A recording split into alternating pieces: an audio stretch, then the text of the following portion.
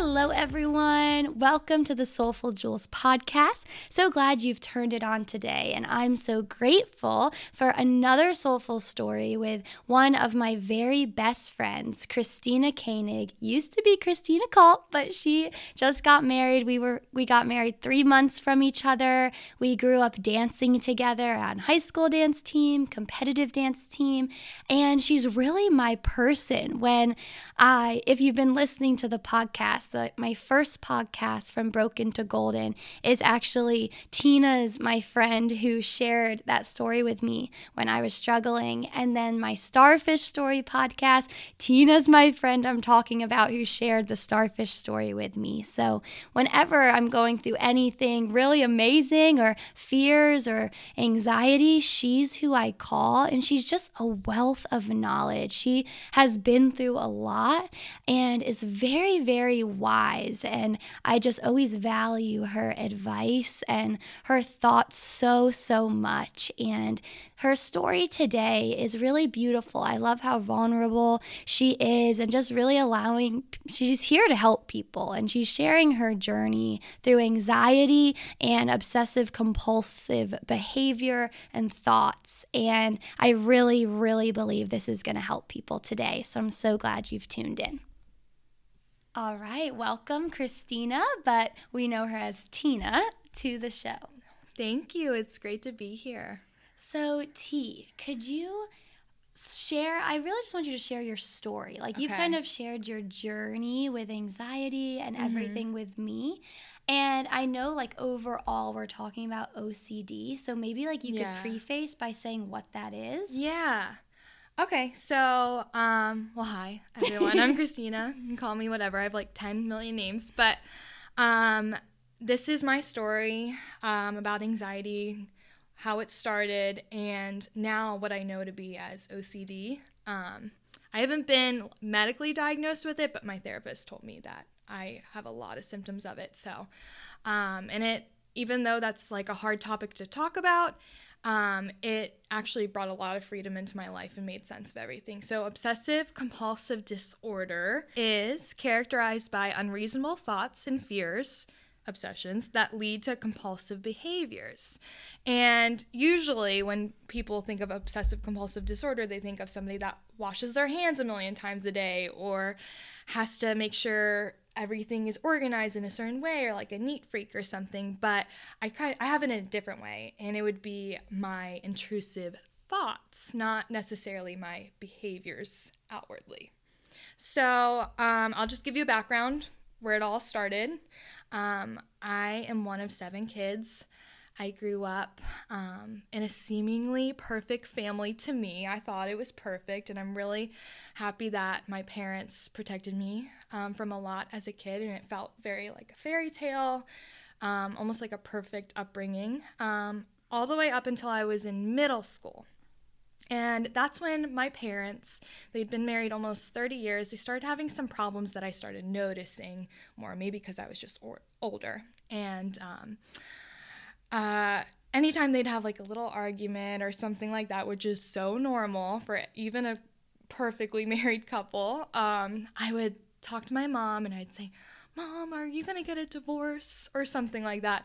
And my mom didn't promise much as when I was a kid because she didn't want to break a promise. So my mom told me, "Christy, I don't promise anything, but if I can promise you one thing, it's that you will never have to worry about that. We will never get divorced." And so I always had that peace. I'm at the end of the day, no matter what, my parents will never get divorced, and they still have that amazing marriage. Well, when I was in 8th grade, I was around 14, it was the end of 8th grade year. My parents pulled me aside, or all of us, one by one aside, and told me that they were separating. I know you remember that. Mm-hmm. Yeah, and it really just broke me inside because it was that stable, seemingly perfect upbringing home was just all crumbling down. Mm-hmm. And I looked at my parents I think everyone looks at their parents, which is on this pedestal of you're perfect. Oh, you You're a superhero. Yeah. You're my superstar. You're a princess. Everything. And I just couldn't believe this was happening. I'm like, this has got to be a joke. Like, I cannot believe that. I never thought this would happen to me, my family. Like, come on, you know? And now I look back on it through therapy now. We'll get into that in a little bit. And that was when it all started, is because when your anxiety my anxiety started, my OCD, my obsessive compulsive thinking started when I realized I felt like I couldn't trust my parents anymore because the people who promised me something let me down, and that's how I felt. So I went into high school and just new normal. I felt anxiety, but that was just normal. A lot of kids feel that way. And I remember the end of my 9th grade year, we went to the dance nationals like in Connecticut. And I remember this is when my first OCD thought came. I remember we were at nationals, and I was convincing myself of something about myself that was, and it wasn't true. And I couldn't get my mind off of it. And I remember it just was weighing heavy on me that whole week, and I just wasn't myself. And I got in the car with my mom, and we were on the way home after nationals, and she's like, "Are you okay, Christy?" And I'm like, "Yeah, I'm fine, you know?" And I'm trying not to like cry, and she's like, "No, what's wrong?" And I was just bawling, and I couldn't even get the words. I'm like, "Mom, I think I'm this," you know? And it was something that just wouldn't have been a thought. It was something very absurd. And my mom said, "No, you're not. Even if you were, I'd love you no matter what. But let me tell you a story." And she said, "It's the fear that this is true that makes you think it's true. You're afraid that this could be true, not that it actually is true." And she told me this story.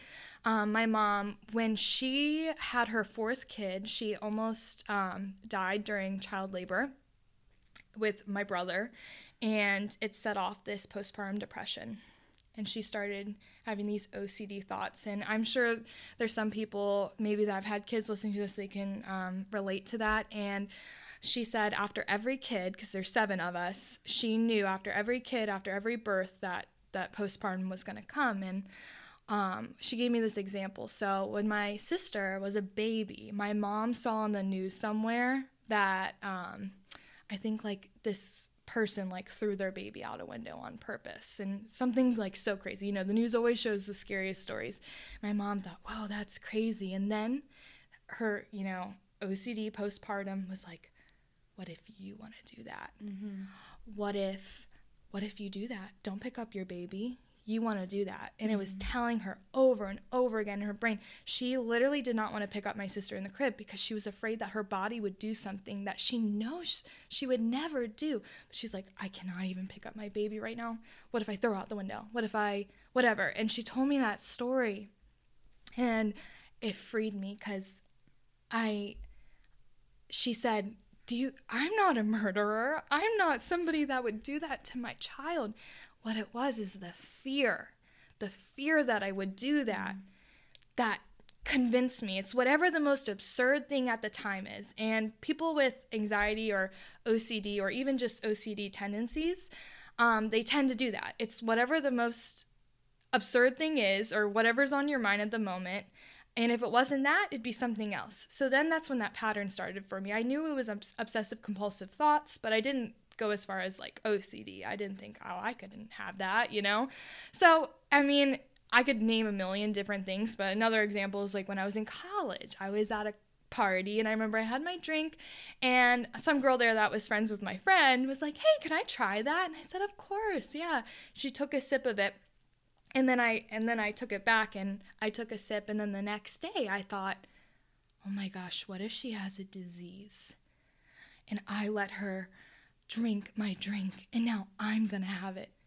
What if I break out in all these things and I need to go get tested, and even if I get the test back and it says I don't have anything, that 1% I could have it?" And then I thought even forward, like it was crazy. It literally ruined my day for months thinking I would have a disease just because I shared a drink with somebody, let them have a sip of something. I remember, I think I even called you about it, and you just laughed, and I'm like, it would kind of help that you laughed because I was like, yeah, this is ridiculous. This is crazy. Yeah. And anyway, so could name a million other things.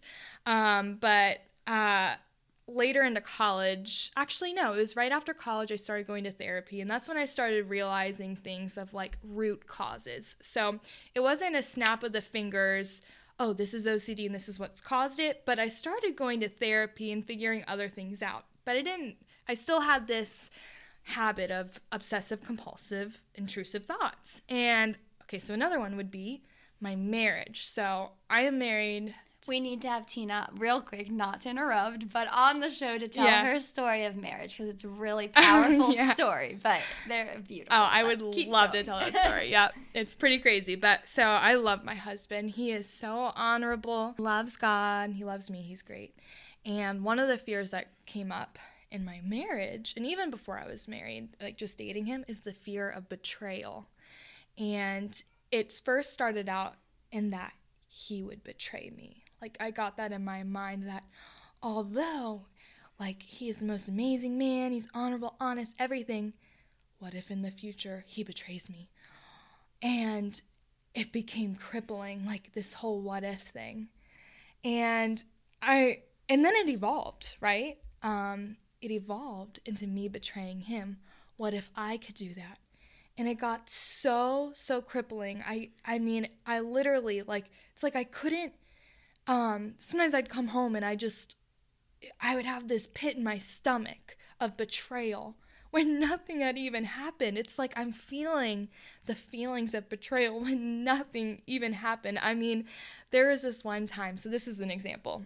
We were out, it was my husband, his brother, we were at a bar, and we were just having fun. And I remember me and my husband were going to get a drink at the bar, and I remember reaching back and touching his leg. But I didn't, like, see his face when I touched his leg. It was just kind of like, oh, I love my husband, just showing affection. And then I later thought, well, what if that wasn't his leg?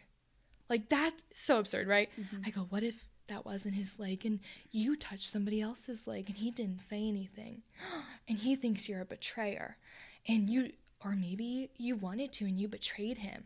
It's like, and then I pulled my husband's aside. I'm like, wait, I touched your leg, right? Like 30 minutes later, he was like, yeah. He's like, what are you even talking about? I know. And I'm like, he's like, yeah.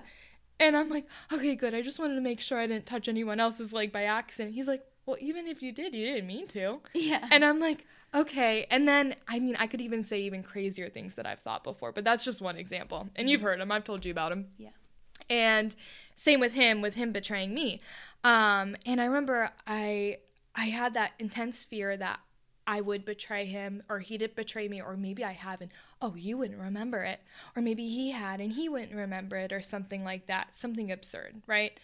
And I remember praying to God, and I reached out to my therapist, and I said, if you have any cancellations this week, please let me know. And I prayed to God. I'm like, God, please, like, take this feeling away from me. Give me the truth. Like, it feels like I had or something, with no evidence to ever even think that. I would never want that. And the next day, my therapist reached out to me and said, hey, it was like 5:10 p.m. And he's like, I have a cancellation at 6 p.m. Do you want it? I said, yes. So I got on the call. It was a Zoom call. And I talked to my therapist, and I'm crying, and I'm telling him all these fears I had. Like, what if I could do that? Blah, blah, blah. Like, what if he could do that to me? And my therapist knows everything about me, my family, everything. So he stopped me, and he said, people who have OCD convince themselves of something that is not true. And that's what this is. And I just felt this relief, like, okay, exhale. I didn't betray him. I won't. He won't betray me, but he's like, but there's a deeper issue here. It's not just this fear. It's, where's this coming from? And we took some time, but we traced it back, and it all traces back to my parents. And they're so amazing. No parent is perfect, but this is what happened, is that what I said in the beginning of the podcast, which is, you'll never have to worry. I promise. We'll never get divorced. Here's this seemingly perfect person or people, my mom and my dad, who are everything to me and still are, and saying, I promise, and that promise was broken. They're so good how could I trust anything that's good now? How could I trust myself? I would think I'm good, right? Like, I'm a good person, like when I'm in high school. And then OCD is like, no, you're not. You have a disease. You're this. You're a betrayer. You're this. Or it's protecting myself, saying that person is, this person is, and it's just this horrible cycle. And while I was in that therapy session, I remember my husband was cooking downstairs, and the fire alarm went off because the veggies were burning in the oven. And I thought, this is so annoying. Like, I'm like, babe, do you need help? I'm like, I'm so sorry to my therapist. I'll be right back. And I'm like, oh, this sucks. Like, this is right in the middle of my therapy session. And I'm like, no, this is God, because this is what happened. Is I came back and my therapist said, like, your fire alarm that just went off, why did it go off? And I said, oh, well, the veggies are burning and it had smoke. And he's like, oh, so the house isn't burning down? You mean? I said, no, just the veggies. He's like, but the same alarm would have went off if the house was burning down. Meaning that's what OCD is it's that fear, that alarm, that, hey, danger, danger, fire, fire. In your brain, that same feeling, that same alarm is going off even if it's a minuscule problem. So you feel like the world's crashing down. You feel like you did something. You feel like someone's going to do something to you, but it's not true. But it literally, because of your brain chemistry, it feels like it. And it's this horrible cycle.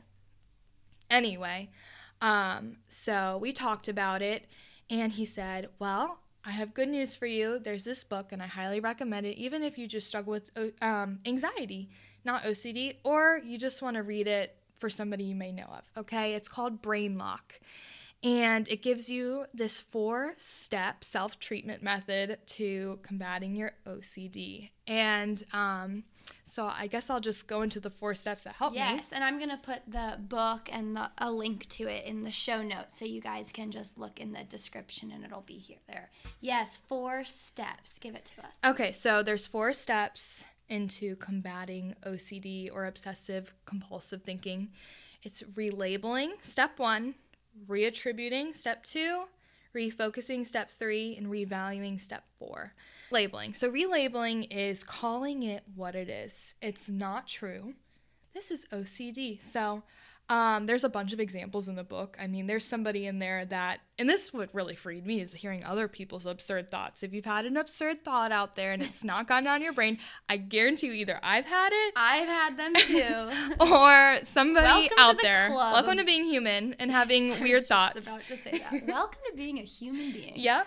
And especially if you have anxiety on top of that, then it just is like a recipe for disaster. I feel that. There's one person in the book that had this obsessive fear of running over somebody. And it sounds kind of like funny, like why would they ever think that? But it felt so real for this person. So they either saw a movie or maybe on the news, kind of like my mom did with the baby throwing. They saw somebody like a hit and run, basically killing another person on the road, not hitting a car, hitting a person. So this person would go over a speed bump or hit a pothole or something and hear like a little thud in their car and think, oh my gosh, should I just run over somebody? And then, you know, there goes the OCD, right? So they keep obsessing on this. Oh my gosh, I got to make sure. And they would literally go around multiple times to make sure there was no one dead on the road that they killed. This one person would literally go home after going through a couple times to check that they didn't hit anybody, would go home, call the police station, see if there was any accidents or any, if anybody had murdered somebody with their car on the road where they were driving back from work. It got to the point where they couldn't even drive anymore. And so anyway, hearing that, I was like, wow. Okay, other people go through this, and it could be anything. It's whatever you are most afraid of at that time. So how do you relabel it? Like, what would you say to yourself? So you say this is OCD. Yep, you stop it in its tracks. You start getting that fear. What if I betray? Or what if I have a disease? And you start thinking, oh, I do already. And you stop it right there, and you say, this is OCD. If you have to do it 10 million times, do it 10 million times. This is OCD, okay? Call it what it is. Yes. It's not real. And then you think, well, why do I have this? Okay, so you relabel it, name it what it is. Second step is you reattribute it. And that's the why. Why am I feeling this way? For me, remember, it was going back to my parents' divorce. And that caused an anxiety disorder within me. And then I had this chemical imbalance in my brain. It's literally, it goes into the book. I don't know all the medical terms. I'm not a medical doctor or anything like that, or a psychologist. But it goes into the terms about how your brain reacts to this stuff. And it's like the fight or flight mode in your brain, the fire alarm mode in your brain is going off as if something really happened. Okay, the fear. And so you say to yourself, you reattribute it. This is OCD, relabel, reattribute it. The reason I'm feeling like this is my brain is giving off the signal that this is happening. Okay? After that, you refocus. You can relabel and reattribute all you want, but you can't keep obsessing. Exactly. You can't keep feeding it, and it's really hard. It's really hard. For somebody who washes their hands a million times a day because that's their OCD, they have to refocus. Let me go on a run. Let me do this. For me, it's asking questions in my brain, and I focus. That's my behavior, is the asking questions in my brain and rationalizing that kind of stuff. That's my behavior. So what I have to do is I need to refocus on something else, typically something you enjoy. Is it working out? Is it calling your best friend? Is it calling your mom? Or for me, I'm a teacher, and I'm like, well, these papers aren't going to grade themselves. I don't care what fear receptor is going off in my brain. I have to get this done. And if I give it like 15 minutes, it's not as strong. The sting isn't as bad. So you refocus, and then the last step is revaluing. And really what that means is devaluing it, is like not giving it so much power. And that's really hard because it feels like a huge deal. I know. It's really hard. My husband knows too. I go through these thoughts, and he helps me go through these 4 steps and calms me down. It's like, this is your OCD, or this is your anxiety, and kick it to the curb. Like, you are not welcome here. This is not true. I'm a good person, and whatever this is, and my husband's a good man, whatever this OCD is, see you later. Devalue it. And the more throw it out, put it in the bin. Yep. Set it on fire. Burn it. You don't want it in here. And the book goes through it way more in it. Yeah. And it shows even, I know you can see this, but they can't, but the brain scans of people who have gone through the 4 steps. I would also say medicine does help for some people. I know I'm on medicine, and it really just gave me the glasses to see. It didn't do the work for me. But my vision was blurry, right? And the medicine, takes the sting away a little bit, but I still have to do the work, and that's really where it comes from. And then slowly, you might stay on it forever. Maybe you need it. That's okay. That's, use your resources, right? Or sometimes because of this behavior therapy, people usually dial back on it, and they'll say that in the book too. But not meaning you have to, because some people really do need it. Yeah. And one thing I love that you're saying too, and I think my podcast so far, I've been talking about it a lot. Like in podcast 2, we talk about the good wolf versus the bad wolf, not letting the bad wolf win, like devaluing, not letting these thoughts win. And obviously it's hard and it's a process, and I've seen you like working on it and such. But labeling the thoughts as not true, not real. And I love that even today at church, Pastor Josh Surratt, he was like, here we say, put horns on it. Like, put horns on it. I love like, that. That's the devil trying to attack, like really labeling it, Exactly. And one thing I even think that was big for me, because I've struggled with these same thoughts that Tina has struggled with before. And I remember initially thinking, something's wrong with me. Like, something is wrong with me. Like, why am I thinking this is so crazy? And then I called Tina, and she was like, oh, I know exactly what this is. I've struggled with the same. And it was just so freeing. Like what we said before, it's just knowing that these obsessive thoughts exist, that it's very human, right?